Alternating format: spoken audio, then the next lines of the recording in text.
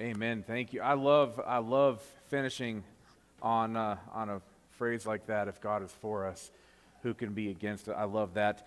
Youngins, you're already headed that way, so I'll just make it official. You are free to head on down to your teachers are back there to meet you, and you can go get to. Man, I just really am getting to I can feel something stirring in me with kids ministry because I want to follow them out and just see what they're up to today. I'm thinking about.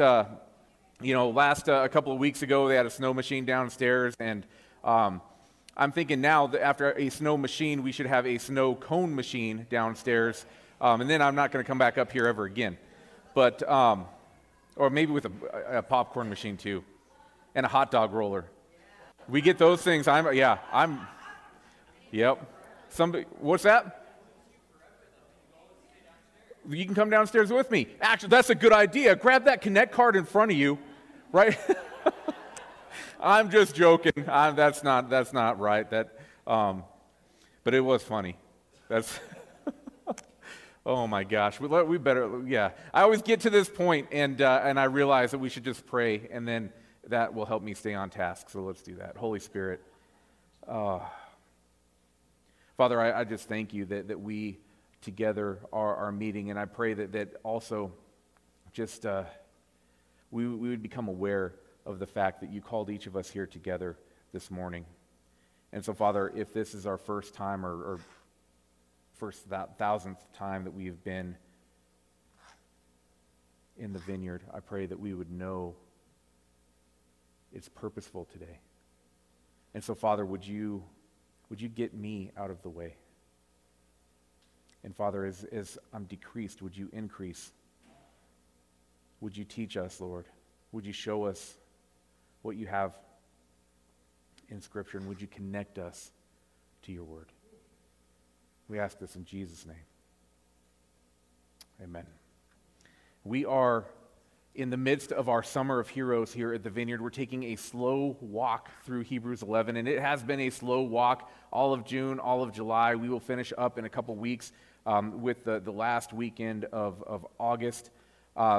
We are examining how faith is activated in those that believe in the living God.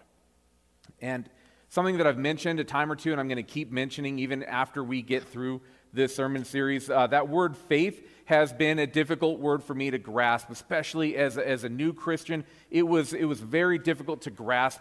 And I also felt like the people that would talk to me about faith didn't really understand what they were saying, because I almost wondered if they actually had what they were talking about. But faith as a practical concept has been elusive for me.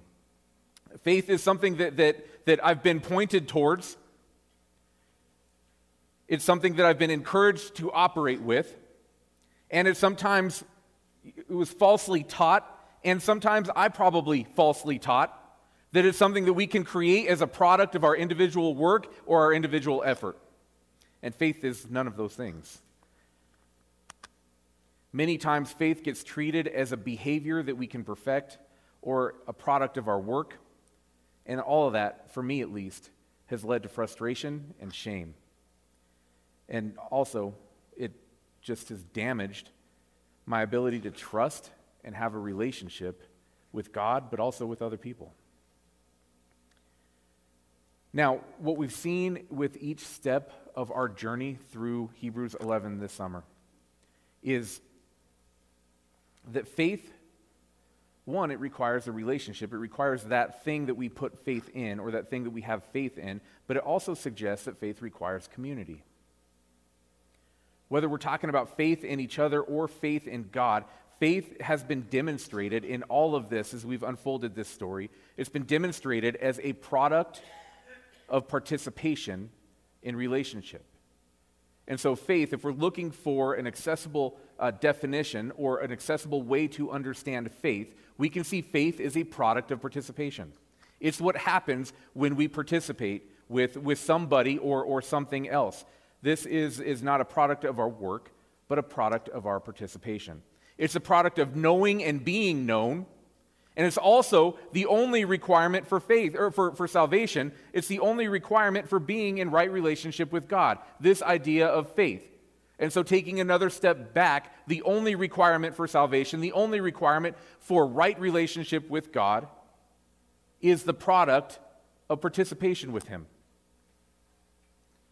Now, we also know, and we've seen in all of these examples thus far, that faith is both intellectual and intuitional.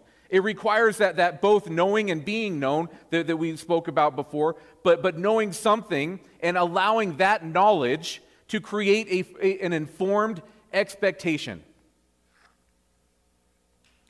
Our knowledge of one another is correlated to our ability to have faith in one another, and that applies to God as well. Our knowledge of God correlates to our faith in God because it's our understanding of God's character that truly will dictate our participation with him. Something that I've struggled with that's made that faith difficult is a false narrative of God. A false narrative of God that'll lead us to a false reality of relationship, and faith then is placed in something less than whole. If our entry argument is a false narrative, then we've actually created something that doesn't exist, and then our faith is placed in something that doesn't exist. Consider a false narrative of God that suggests an angry, wrathful, hard-to-please father that gets frustrated when he's bothered by his children. Is that hitting home with anyone in terms of a false narrative with God? This is my starting place. This is the starting place of a false narrative of God that I held on to for a long time. Angry, wrathful, hard to please, and frustrated when they're bothered by his children. Maybe a narrative, also another false narrative, that makes God like a genie in a bottle that grants wishes, or like a piñata that if you smack it enough, blessing's going to fall from the sky. And if you heard me say genie in a bottle and now that song is stuck in your head, you're welcome. Now it really is stuck in your head, right? Yeah. And if you don't know what I'm talking about, bless you. And now it's stuck in my head. So I don't know why I do things like that. That's no. Let's get back on track. Get behind me, Satan. Oh my goodness. These narratives, these false narratives of God, these false narratives of the character of God. If we think about what that participation leads to, it doesn't lead to faith, right? What it leads to is fear and aversion. Or it leads to a tendency to ask God's intervention as a response to discomfort, to tragedy, to adversity, but then having less interest in God and God's participation with us when it comes to desires and ambitions and when everything is going fine. This is about God giving himself in line with my will rather than God giving himself in line with his will. And all of that leads to a creation of religion that perverts the reality of God, the reality of the God that created us, and not just created us, but desires to be in relationship with us. This is not an angry, wrathful father that just can't be bothered. This is someone who loves and created because he loves. And then, because of his love for what he created, wanted to be in community with that creation. Now, the pathway to participation with God in the function and order that produces faith always begins with an authentic experience with him. To have what God offers comes by way of experiencing his love, not by being taught about his love, not by being told about his love, but by an authentic experience with the living God. Now, this experience, honestly, is why we meet together. And the very event that we invite people to realize when we tell them about Jesus is this experience. And so what we are not inviting people to consider is, where are you going to go when you die? We're not inviting them to consider how terrible of a life that they've lived. What we're inviting them into is an experience with Jesus. An experience of God is an example of a fulfilled promise. And so right away, when we experience God, and we recognize that that is a fulfilled promise on the part of God, our relationship is beginning in a place where that participation can build faith. Now today, we're going to see a diverse presentation of how God can be experienced as we return to Hebrews chapter 11, and we see the story of 5 different heroes of the faith. And I will tell you, if you grew up in the paradigm of VeggieTales, I've been waiting to talk about Shadrach and Abednego for a while, so today's a good day. Hebrews 11, starting in verse 33. By faith, man, this is so cool. I love reading this passage. By faith, these people overthrew kingdoms, ruled with justice, and received what God had promised them. They shut the mouths of lions, quenched the flames of fire, and escaped death by the edge of the sword. Their weakness was turned to strength. They became strong in battle and put whole armies to flight. Women received their loved ones back again from death. But others were tortured, refusing to turn from God in order to be set free. They placed their hope in a better life after the resurrection. Now, I've said this a couple of times as we've gone through this, and the Old Testament, really all of Scripture reads like the most amazing action movie in the history of the world. And this is a piece of that. This is better than anything that Hollywood could ever come up with, but also we're left in this place of asking the question of how or why these individuals would be able to endure these things. And obviously the answer is because they know the purpose of what they're doing.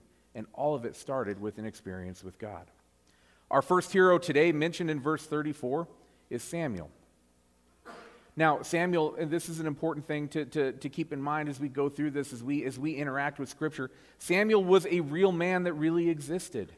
A man that operated with an extraordinary level of faith that was rooted in an authentic experience with the living God. All of the things that Samuel did, it wasn't that he was a spectacular specimen of humanity. It came from the fact that he experienced God, and that experience revealed God's character to him, and he operated with the knowledge of God's character with everything that he did. So this real man that really lived also had a real experience with God that then informed everything that he did in his life from that point forward.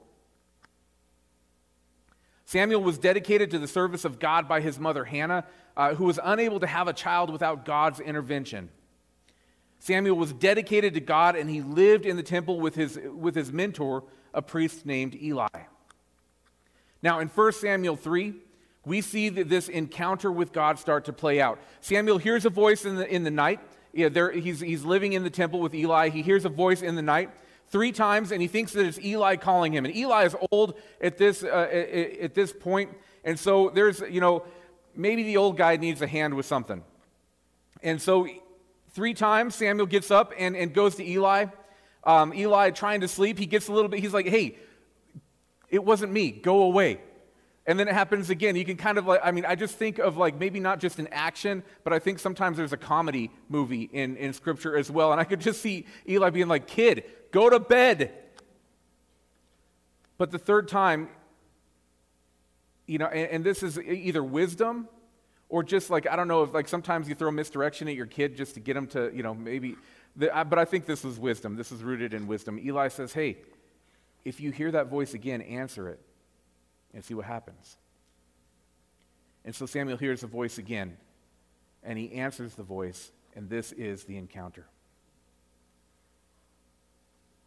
1 Samuel 3, the Lord came and called as before, Samuel, Samuel. And Samuel replied, speak, your servant is listening. Then the Lord said to Samuel, I'm about to do a shocking thing in Israel. I'm going to carry out all of my threats against Eli and his family from beginning to end. I have warned him that judgment is coming upon his family forever because his sons are blaspheming God and he hasn't disciplined them.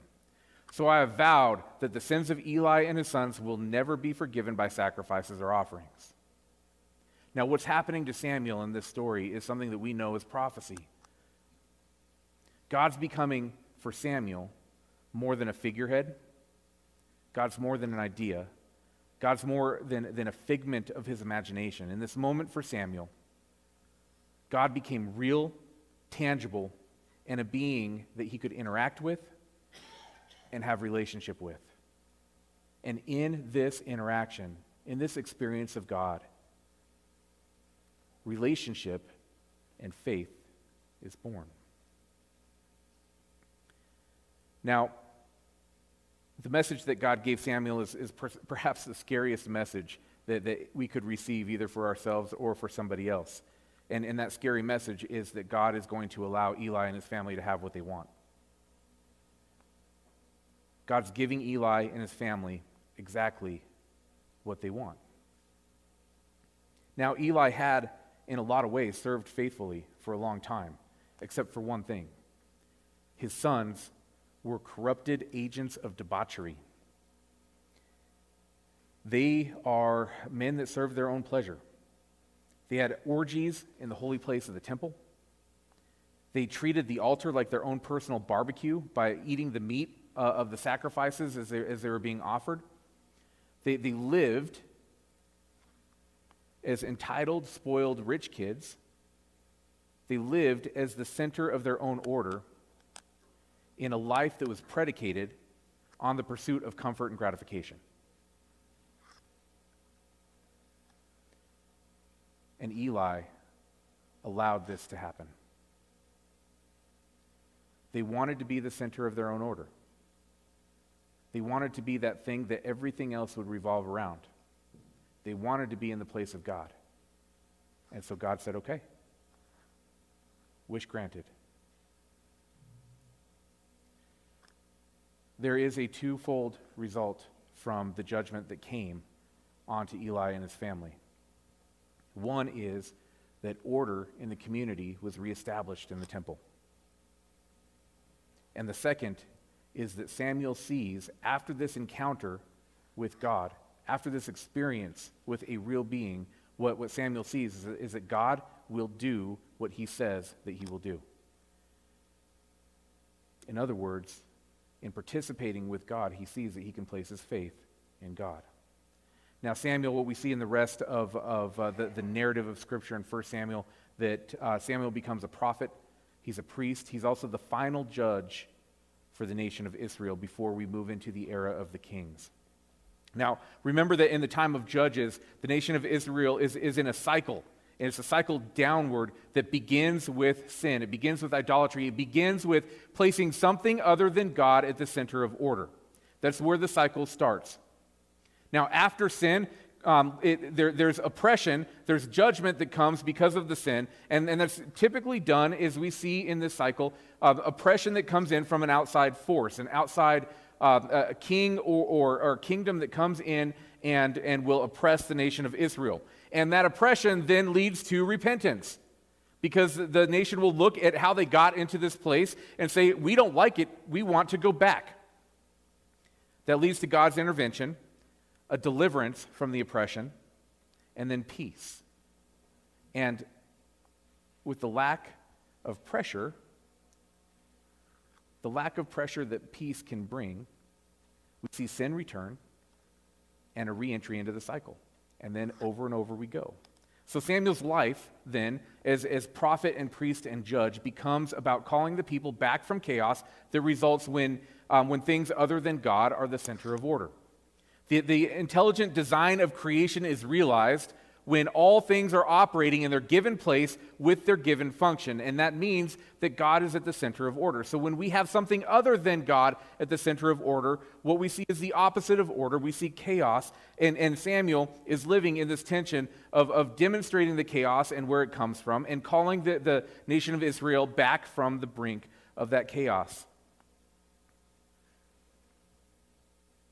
Now, Samuel knows that from his participation with God, that he can trust God to be true to his character.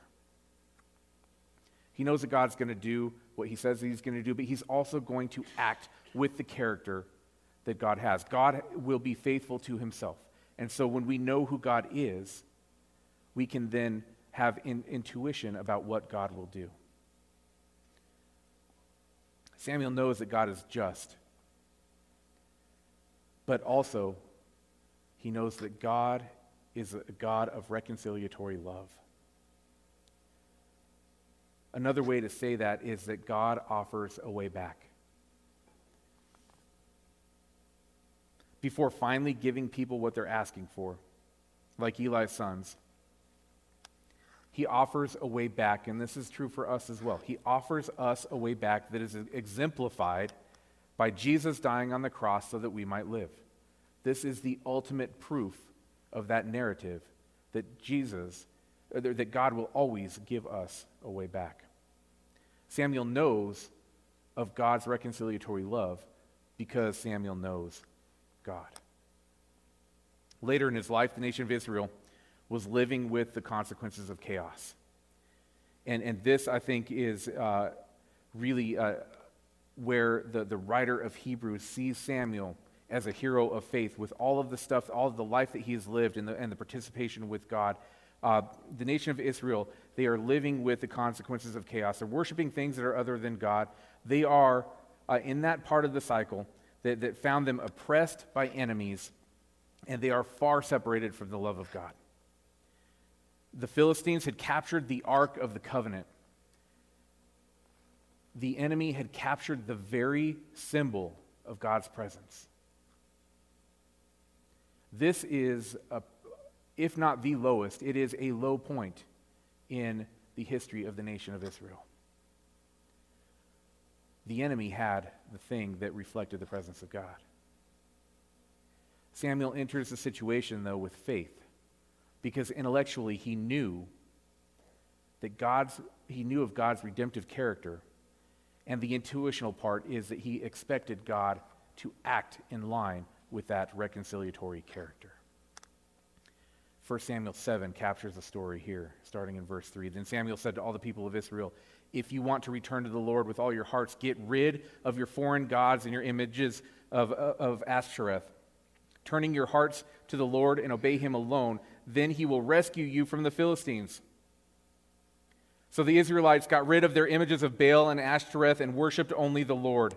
Then Samuel told them, "Gather all of Israel to Mizpah, and I will pray to the Lord for you." So they gathered at Mizpah in a great ceremony, drew water from a well, and poured it out before the Lord. They also went without food all day and confessed that they had sinned against the Lord. It was at Mizpah that Samuel became Israel's judge. Then the Philistine rulers heard that Israel had gathered at Mizpah, and they mobilized their army and advanced. Quick aside here before we move on in that, I just want to point out one thing that it's important to catch, because if we think about the character of God and we think about the things that are always true of God, did you see what the nation of Israel was required to do because of their sin? They confessed and they repented. When the Philistine rulers had heard that Israel gathered at Mizpah, they mobilized their army and advanced.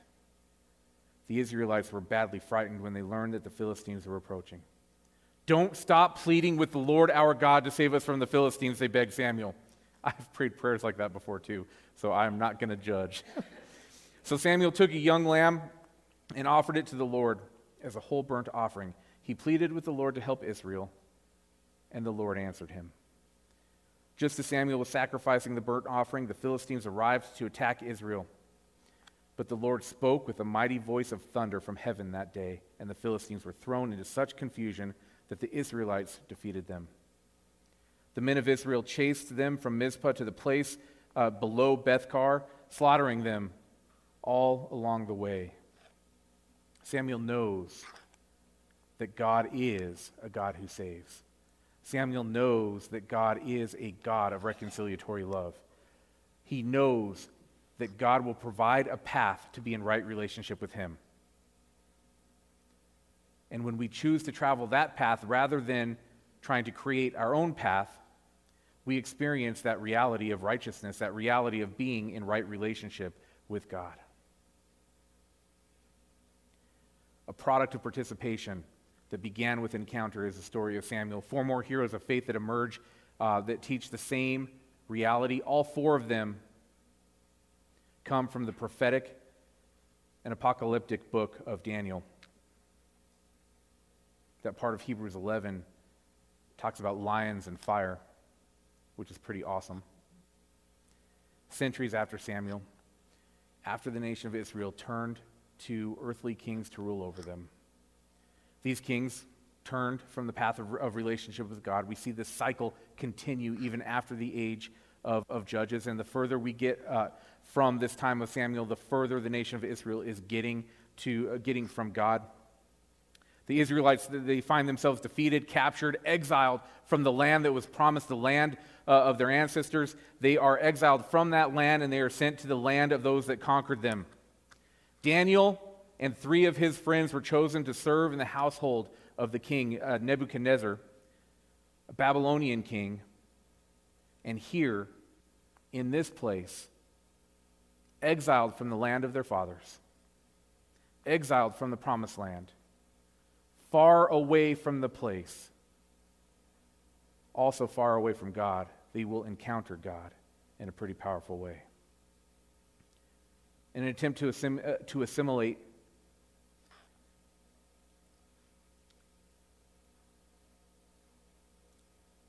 this attempt to assimilate kind of works in both directions. To bring into their culture, what they also have to do is assimilate out of them their own national culture. The Babylonians, they select some of the leading young men of Israel to train them in Babylonian ways.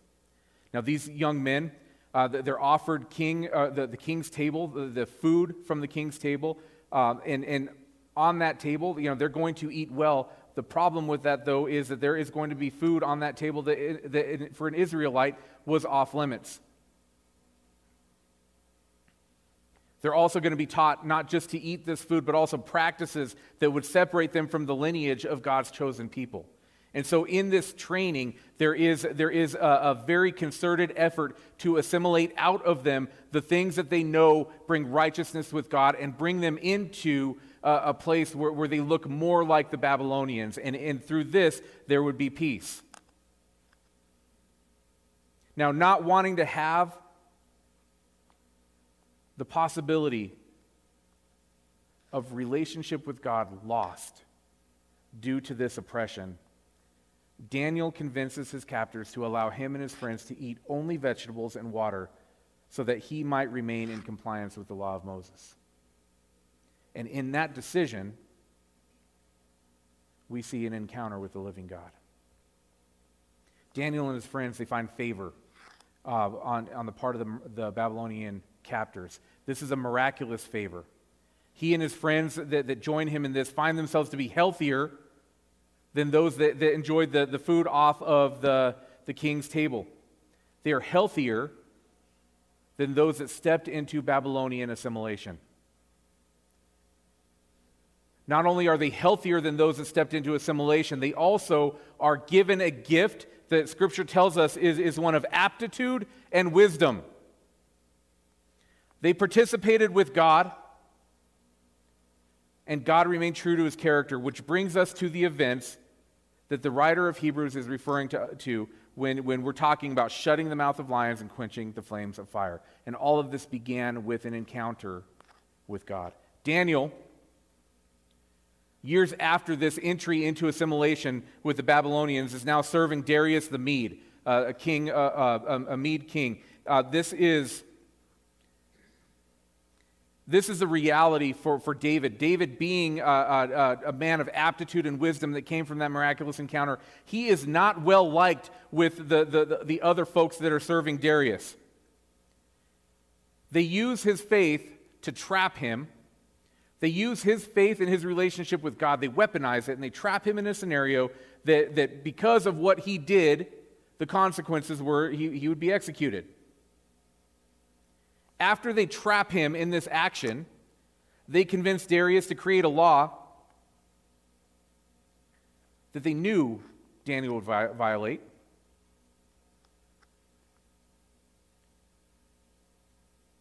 a law prohibiting prayers to any god other than Darius. And so we see this play out in Daniel chapter 6. Then they told the king, that man Daniel, one of the captives from Judah, is ignoring you and your law. He still prays to his God 3 times a day. Hearing this, the king was deeply troubled, and he tried to think of a way to save Daniel. He knows the consequences of what's about to happen because he just got tricked into signing the law that made this punishable by death. He spent the rest of the day looking for a way to get Daniel out of this predicament. In the evening, the men went together to the king and said, Your Majesty, you know that according to the law of the Medes and the Persians, no law that the king signs can be changed. So at last the king gave orders for Daniel to be arrested and thrown into the den of lions. The king said to him, May your God, whom you serve so faithfully, rescue you. A stone was brought and placed over the mouth of the den. The king sealed the stone with his own royal seal and the seals of his nobles so that no one could rescue Daniel. Then the king returned to his palace and spent the night fasting. He refused his usual entertainment and couldn't sleep all that night. Very early the next morning, the king got up and hurried to the lion's den. When he got there, he called out in anguish, Daniel, servant of the living God, was your God, whom you serve so faithfully, able to rescue you from the lions? Daniel answered, Long live the king. My God sent his angel to shut the lions' mouths so they would not hurt me, for I have been found innocent in his sight. Now, I want to show an image here. This image is Daniel in the lion's den by Britton Revere that was painted in 1892. When I think about an image that might encapsulate everything that we see in Hebrews 11, this is the image that comes to mind. Daniel had an encounter with God. Daniel had an experience with God. That experience began a relationship that revealed his character. And every step of the way, he saw that God was faithful to that character. Every step of the way. Daniel grew in his intellect of God and was able to use his intuition of what God would do next because of what he knew. And what we see on the screen right now is intuition. This motivates me. This gets me to a place. I want to go do something epic after seeing this image. This image is so powerful to me. If you take a look at all of what we might extrapolate from this. Now, obviously, this isn't, like it may not have looked like this in real life. But I can connect to what this artist is rendering here, because look at how Daniel is standing. Do you notice where his eyes are? Do you notice where his eyes aren't?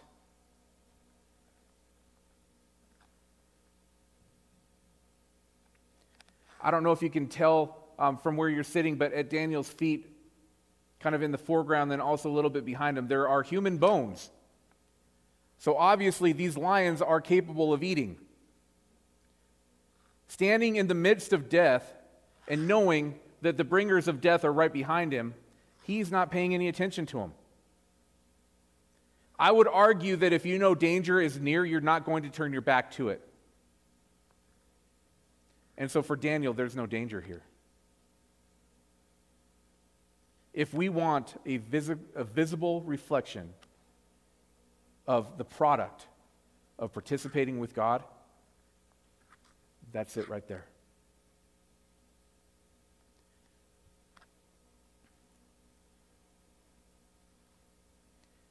Daniel's participation with God began with an encounter, and that encounter led to more encounters. Each of these encounters demonstrated how the knowledge of God's character breeds faith in his followers. And we are invited into the same reality that we see David standing in this lion's den.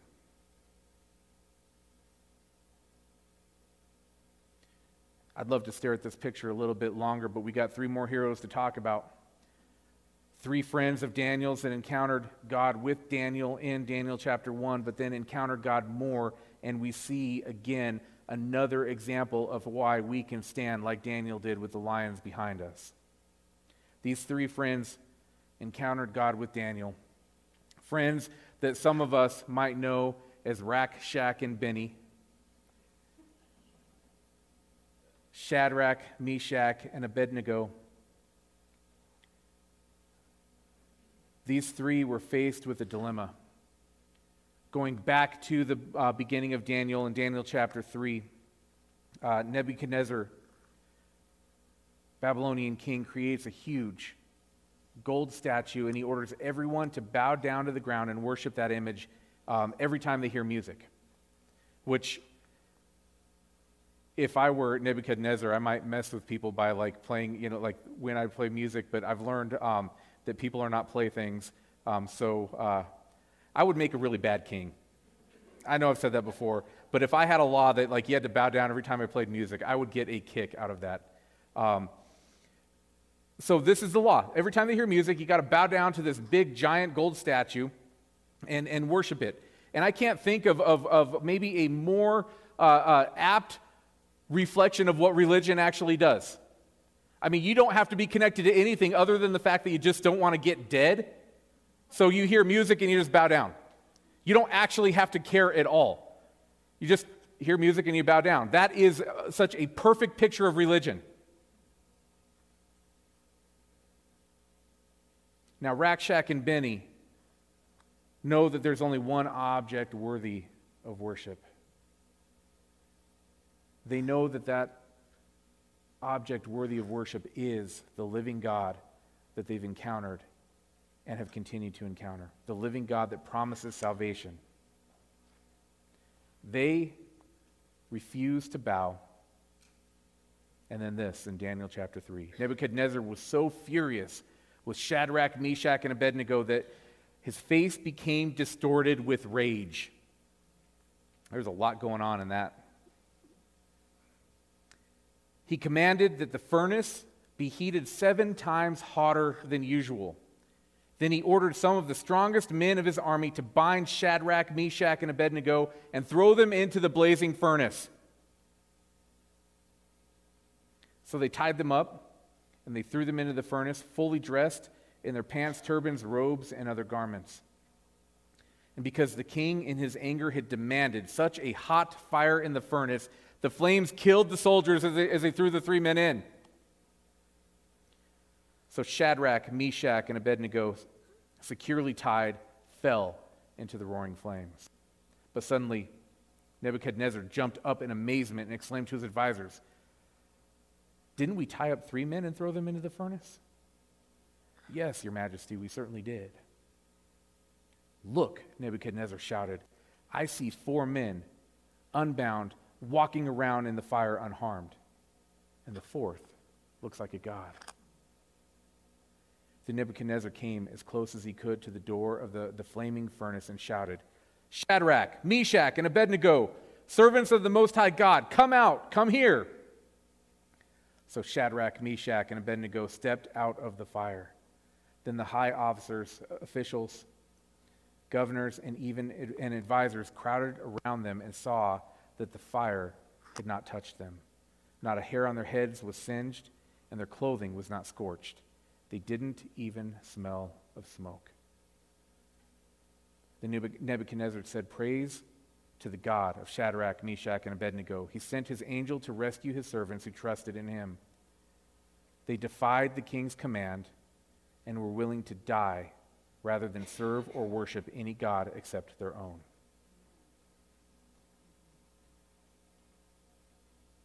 Why are these 5 men, Samuel, Daniel, Shadrach, Meshach, and Abednego, why are they able to face circumstances that would lead others to submit to oppression, defeat, and compromise?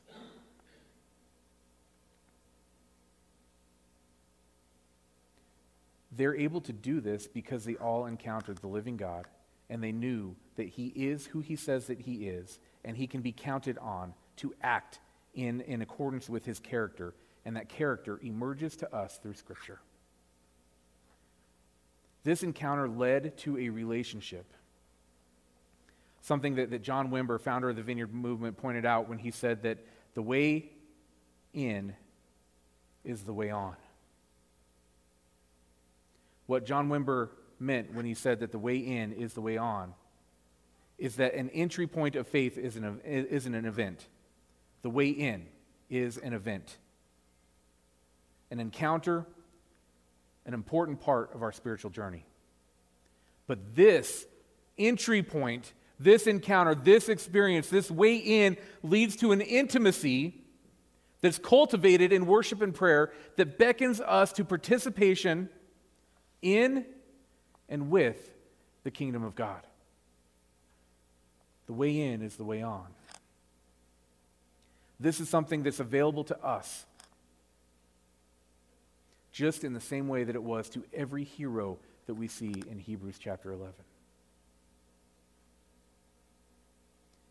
That entry point, that encounter, begins a relationship, a journey that reveals the character of God.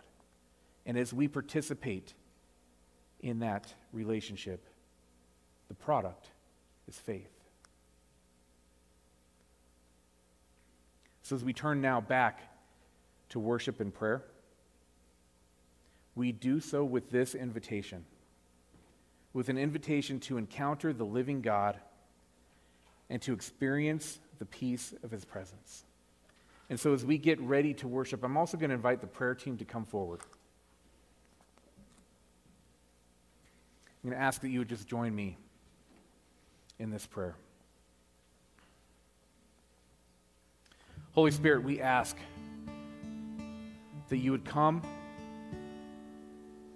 and release the gifts of your Spirit here.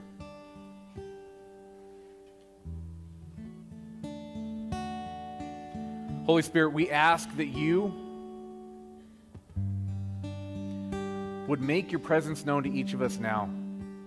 I pray, Father, that we could feel you in the natural. I pray that we would know that you are with us.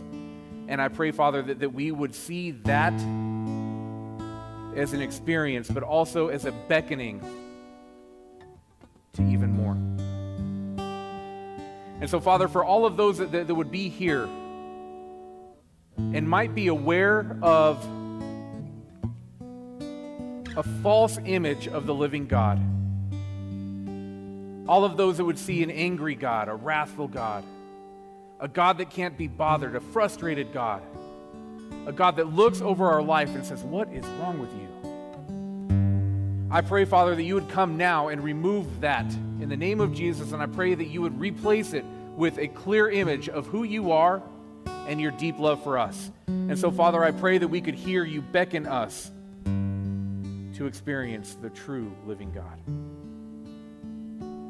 Father, I pray that from this encounter, we would know more encounters. And I pray, Father, that as you beckon us, I pray that we would be turned to others.